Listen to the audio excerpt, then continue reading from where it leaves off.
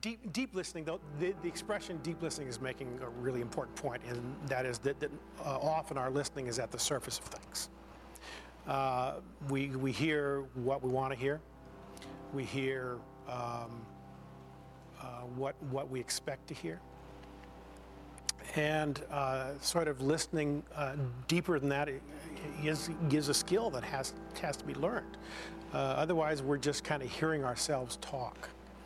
And there's lots of spiritual practices that help with that, learning how to listen deep. Some of them are quite challenging, I think, but they are the stuff that any real relationship needs, and certainly any spiritual relationship. This sort of, if you find that you always already know what God's going to say before you listen, you're probably listening at the surface of things. Most of us, early on in life, find out that there is a significant difference between hearing and listening. For those of us who are able to hear, hearing is a physical experience that we have almost no control over. You can either hear someone or something, or you can't. But listening, for every single one of us, whether we can hear or not, is an emotional, a spiritual experience that you and I have quite a bit of control over. I mean, some of us in this room utilize hearing aids. Every single one of us in this room needs to develop listening aids. And we know that. This morning we're going to be continuing in our series on what it means to be resurrection people. Last week we talked about having resurrection eyes. And this morning we're going to be exploring what it means to be people who listen, I mean really listen, with a new set of ears. Right? Now all of us have experienced awkward moments where someone's been talking to us and suddenly they stop and they ask, "Are you listening to me?" Now, there are times when someone asks that question and we actually have been listening to them, or just for some reason or another, we haven't been giving them feedback where they know that we're listening to them.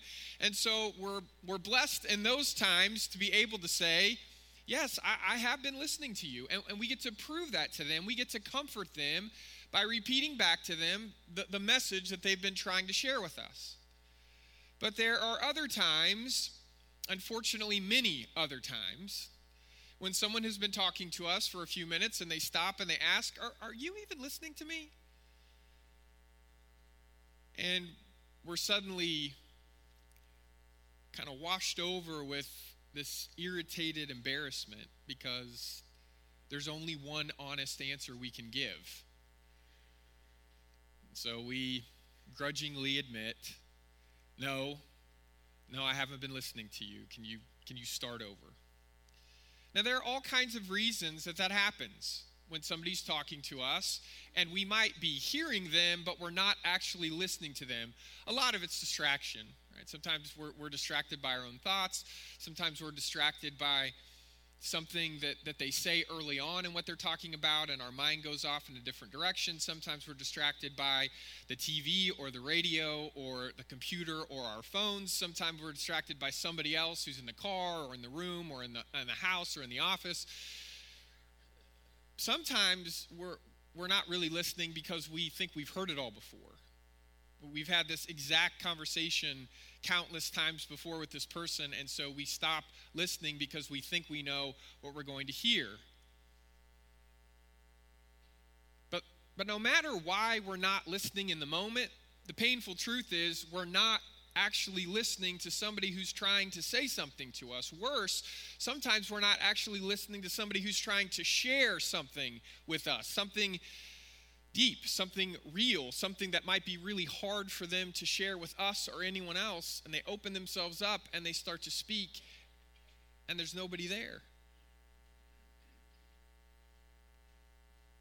There are few things in life that hurt more than being ignored. We know because we've all experienced it at one time or another. There are few things in life that hurt more than being overlooked. There are few things in life that are as painful as not being listened to.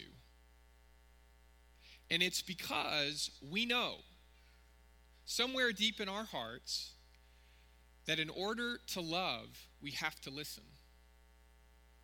And in order to experience being loved, we have to be listened to. We know it. And so when it doesn't happen, when that element of the experience of being with somebody else is missing, something inside of us breaks. They don't care. They're not really with me.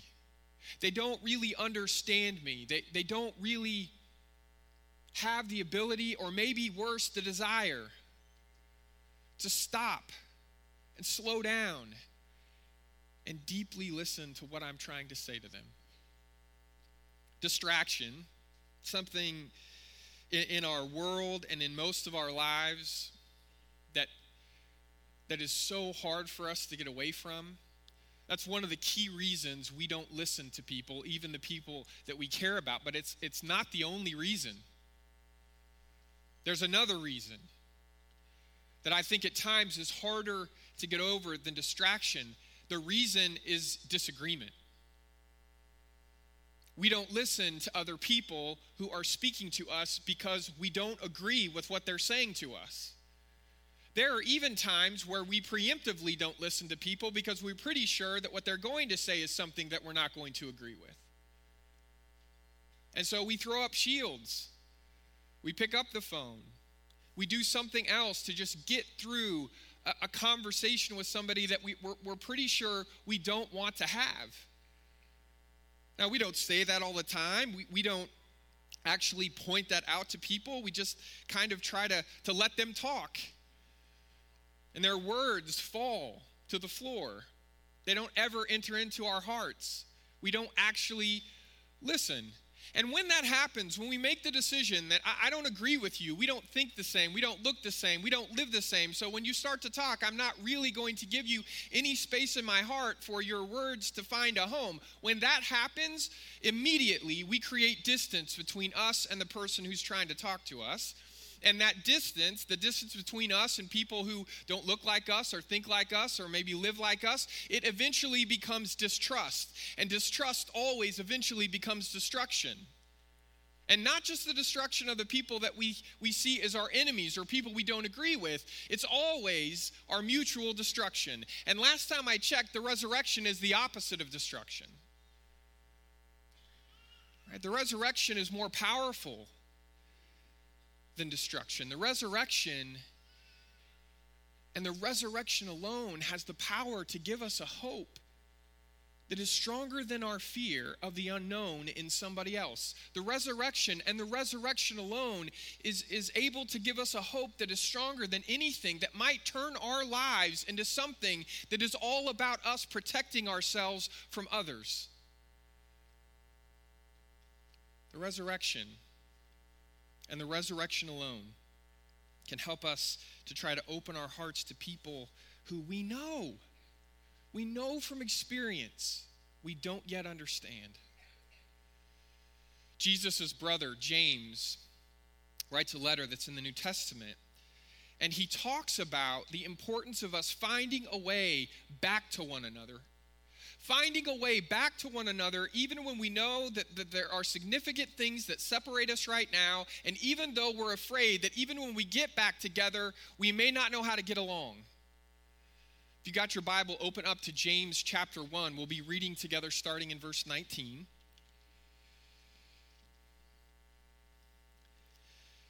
James writes, "My dear brothers and sisters, take note of this. Everyone should be quick to listen, slow to speak, and slow to become angry, because our anger does not produce the righteousness that God desires. Therefore, get rid of all moral filth and the evil that is so prevalent, and humbly accept the word planted in you, which can save you. Don't merely listen to the word and so deceive yourselves. Do what it says. Those who listen to the word but do not do what it says are like people who look at their faces in a mirror and then after looking at themselves go away and immediately forget what they look like. But those who look intently into the perfect law that gives freedom and continue in it, not forgetting what they have heard but doing it, they will be blessed in what they do. Everyone, James says, should be quick to listen and slow to speak, slow to become angry, because our anger does not produce the righteousness that God desires. The resurrection of Jesus makes all things new, not some things, all things, not a part of our lives, all of our lives. The resurrection of Jesus becomes our resurrection and recreates us. Last week we explored the way that God gives us resurrection eyes, helping us see people not through a lens of doubtful suspicion, but instead seeing people through a lens of hopeful anticipation of who they can become in Christ. And today, as we listen to the words of James, we find that the resurrection not only seeks to change how we see one another, but how we hear, how we listen to one another, and more than that, why we listen to one another. Because of the resurrection, we no longer listen just to agree. We listen now to understand. To understand where someone is really coming from, to understand who they really are, who they've been, who they want to be, to get a real sense of their best intentions and their brightest dreams. And brothers and sisters, I know that even after listening with that kind of heart, there will be times when somebody's trying to talk to us, communicate with us, and we will find that we still don't see eye to eye with some really important things to us. But that's okay. It's okay, because we're not listening in order to just find something that they say that we can either label clearly as something that's good or bad, right or wrong. That's not what's happening. We're trying to open our hearts in such a way that as they speak to us, we receive them. Not some fantasy version of who we want them to be. We see them. And we receive them. And we try to find something inside of someone else that we can relate to. Because look, as many things as there are, and there are things in our world that would cause separation between us, underneath all of that, every time in my life I've ever found the courage through the Holy Spirit to just stop talking and listen to somebody with my whole heart, when that happens, I find that while there may be some things that still separate us, there are deeper things that connect us. There are deeper things that hold us together. But they're never on the surface. And they never come when I listen on the surface. They never reveal themselves to me when I listen on the surface. They only emerge when I'm able to listen truly and deeply. Not just to the words that somebody else is saying, not that. I find myself often in arguments with people and I pick apart their words. That's not deep listening. That's not the kind of listening that James is talking about. That's not resurrection listening. We don't trap people by the words that they use. No, we try with graciousness to listen to what they're trying to say with those words, what they're trying to say underneath those words. We're trying, in other words, to listen to somebody and their heart. That takes a lot of patience. It takes a lot of effort. Everyone, James says, should be quick to listen, slow to speak, slow to become angry, because our anger does not produce the kind of righteousness that God desires. Now, I'm not saying anything you haven't heard before. I'm not saying anything you haven't heard 100 times before. But see, here's the thing. We all relate to the person that James describes when he says they go and they look in the mirror and they kind of see the truth about themselves, and then they walk away and they forget it just moments later. We know that the purpose of listening is connection. we know that the purpose of speaking and listening is for us to find a way to relate to one another in redemptive and healing ways. We know that. But our world forgets it. And if we're going to be honest, I think you and I know that we forget it too. Have you noticed, especially those of you who are of a certain age, that we are currently living in a time where we have more option than any other time in history to only listen to what we want to listen to? Have you noticed that? I mean, it's true with music. When I was growing up, you had favorite bands, and I saved up my allowance money, and I went to Tower Records, and I bought the album. And I didn't like all of the music equally on the album. Usually I'd like one or two songs more than any other song. But I bought the whole album because that was the only way I was going to get to listen to the songs I really liked. And when I would listen to the whole album, over time I would find that I really liked the whole album. But now you go to a computer, you type in just the songs you know you already like, and they're right there. And you listen to them. And unless somebody else points out new music to you, you're only going to listen to the stuff you know you already like. It's true with the news, isn't it? When I was growing up, you had three basic choices: Tom Brokaw, Peter Jennings, or Dan Rather. Very similar, relatively. Reporting the news, and they'd have, slightly different tones to what they were talking about, but they actually said out loud that they were trying to be objective. None of us ever perfectly succeeds at that, but at least they were trying to be objective, right? Just tell the news.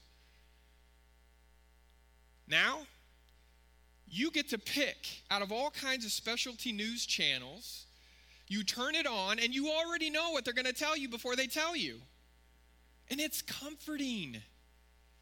It's like chicken fried steak and gravy, right? You know what you're in for. A short life if you're not careful. You know what you're in for, right? So you turn it on and it feels like coming home. And they say exactly what you want them to say about all the events in the world and exactly the way you want to hear it. And you know while you're watching it that somebody else half a world away is probably picking a different cable news channel, and they're talking about the same exact stuff that's happening, but they're talking about it in completely different ways. But lucky you don't ever have to hear that news channel because you can stay with your own, and they don't ever have to jump over to yours. It's true with our social lives. Or maybe I should say our social media lives. Because we live in a world now where you can stay connected to somebody, and if they say something that you don't like, if they share an idea that frustrates you, or they're pushing a political agenda that you don't agree with, you can hide their comments. You can still see their vacation pictures and not have to think about the fact that you're thankful that you don't have Thanksgiving together. Right? You have choice. You can edit what you know about somebody else, or at least what you have to be exposed from their heart and their mind. You unfriend them. And that's a sad term when there's a button. You unfriend or you unfollow. And then you're polite when you have to run into them somewhere in real life. We get to choose. We get to select. We get to edit more than any other time in history. And so you and I could go through a whole week and only listen to what we want to listen to. Now, you might think that would mean that our world is more peaceful. You might think that when you're able to self-select the ideas and the people that you spend time listening to, there would be fewer arguments and less conflict. But it turns out the opposite is true, because we don't get to live in cable TV and the internet all the time. And so they can't keep us in spaces and with people who we know before we start to talk and listen, we already identify with and agree with. And so suddenly we have to come outside of these careful areas of life that are exactly what we expect them to be, and we find that we are forced to share space, share life. We're forced to share rooms and offices and neighborhoods and cities and a nation and a world with. We have to share churches with people that when they talk make our blood pressure go up. When they talk, scare us. When they talk, they unsettle us. When they talk, they say things that we haven't heard for a long time and we don't understand because they say and they think things that we don't ever say or think, or at least that's how it seems. And because we have less and less practice in sharing life with people we disagree with, when we're forced into close proximity, things can get real ugly, real fast. Because unless we're listening, expecting beforehand that we're going to be affirmed by what the other person says and how we think already, how we see the world already, that's one way to listen. It's our preferred way to listen. It's called no-risk listening. Right? You're not going to teach me anything. You're not going to point anything out to me. You're not going to ask me to be different or think different or see different. You're just going to say what I already say and think. Okay, that's one position, but there's another position. And to me, these are far, far away from each other, and yet we tend to ping-pong back and forth between these extremes. I listen expecting to be affirmed on one hand, or I listen expecting to be offended.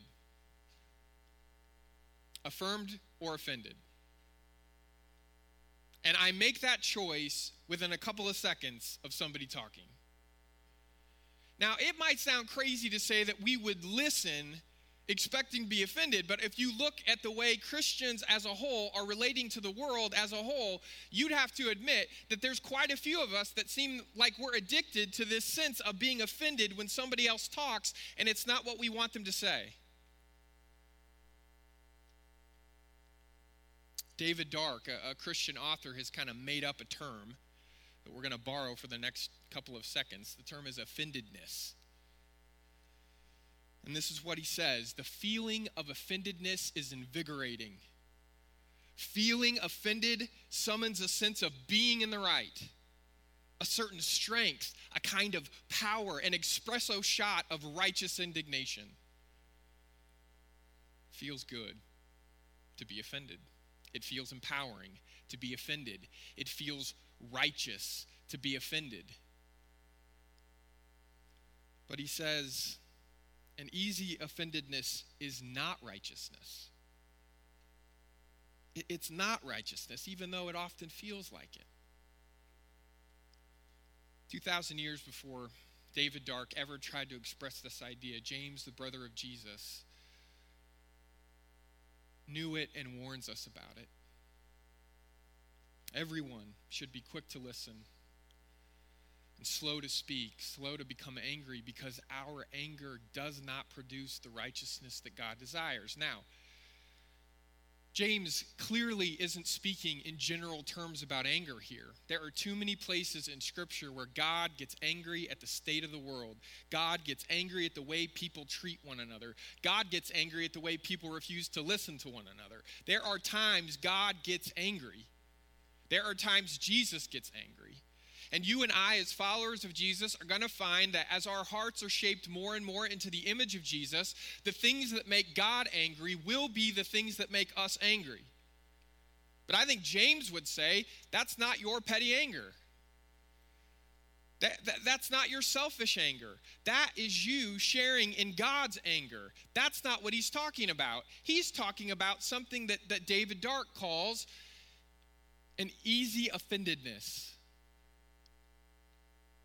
That kind of anger, it never brings about the righteousness that God desires. Now, I've said this before, I'm going to say it again. The term righteousness in Scripture is less about an individual status, and it's more about the world being made right again, relationships being made right again. So it makes sense then that James would say, when you refuse to really listen to one another, when you listen expecting to be offended by one another, it's never going to make the world right again. It's never going to make relationships right again because you can't hear each other.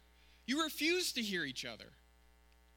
The only way the world's going to be made right again, the only way we're going to partner with God in making the world right again, the only way you and I are going to experience the kind of righteousness that God desires is for us to listen, and to listen to one another in a way that God listens to us.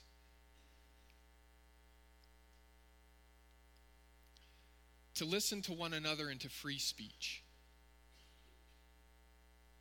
To listen one another into a place of trust. To listen to one another to a place where we put down the shields and we put down all the things that we think are going to keep us safe from one another. And we make the decision that what we're most in danger of is the fact that we don't know each other enough to trust one another. Listening has the power to heal the brokenness in our world. And that is so important, because every single person in this room can listen that way. The deaf people in this room can listen that way. We can all listen, giving other people the benefit of the doubt, and not holding them to every single word they say, but trying with grace and hope to hear what they're saying underneath those words, to hear what they're saying by heart. Oh, it's been a little over a week now that I had the privilege of getting to sit in a room with our elders and listen to them share the story of their spiritual journeys. Robert Oglesby led us in that experience. We blocked out 5 hours of a Saturday for a leadership retreat, and all we did for 5 hours was listen. Now, I'm thinking several of you would think that wasn't a good use of 5 hours of a Saturday. And I got nervous early on after Robert explained, this is what we're going to do with our time today. We're going to listen to each other's stories. I thought, okay, who in the room is going to struggle with feeling like this is worth our time, that it's worthwhile?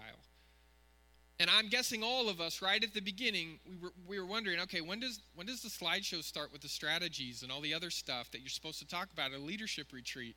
Those were never going to come out because it took that long to listen. And I got to tell you, at the end of the day, I was exhausted. Because it wasn't surface listening, it was deep listening. When you ask somebody, share with me your journey of faith. And here's the thing, we only gave each other 10 minutes.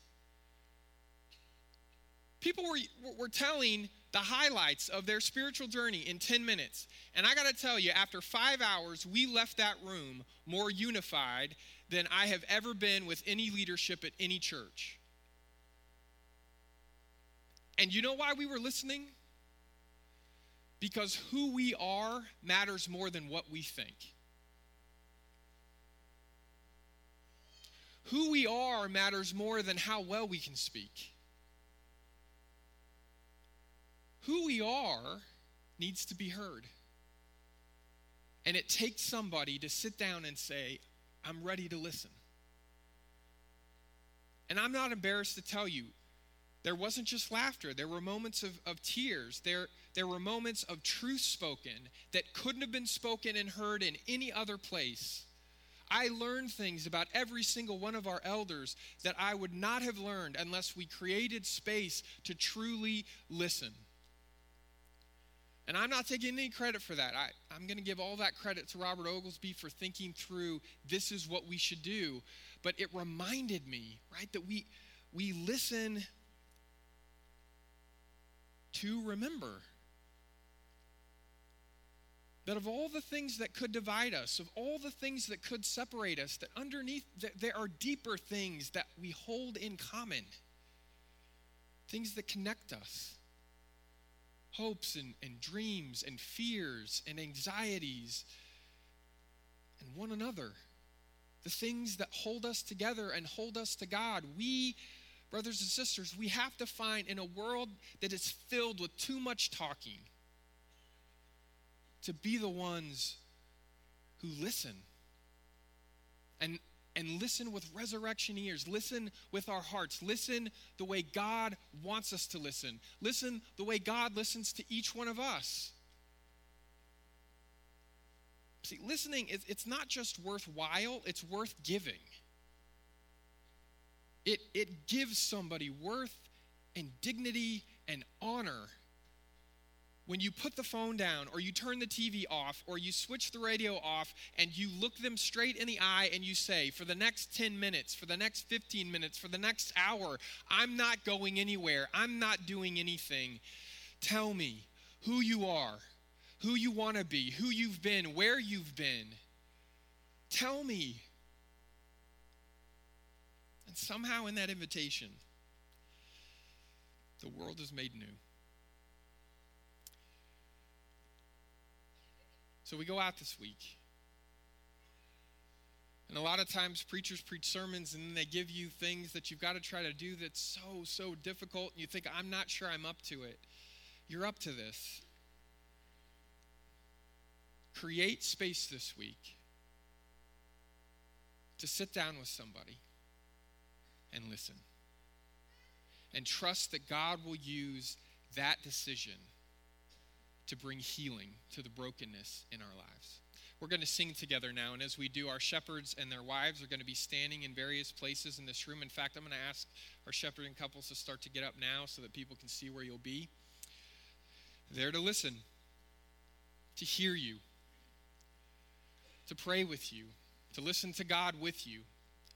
And so if you came this morning and you need the gift of Christian community, go to these couples together. We stand and sing.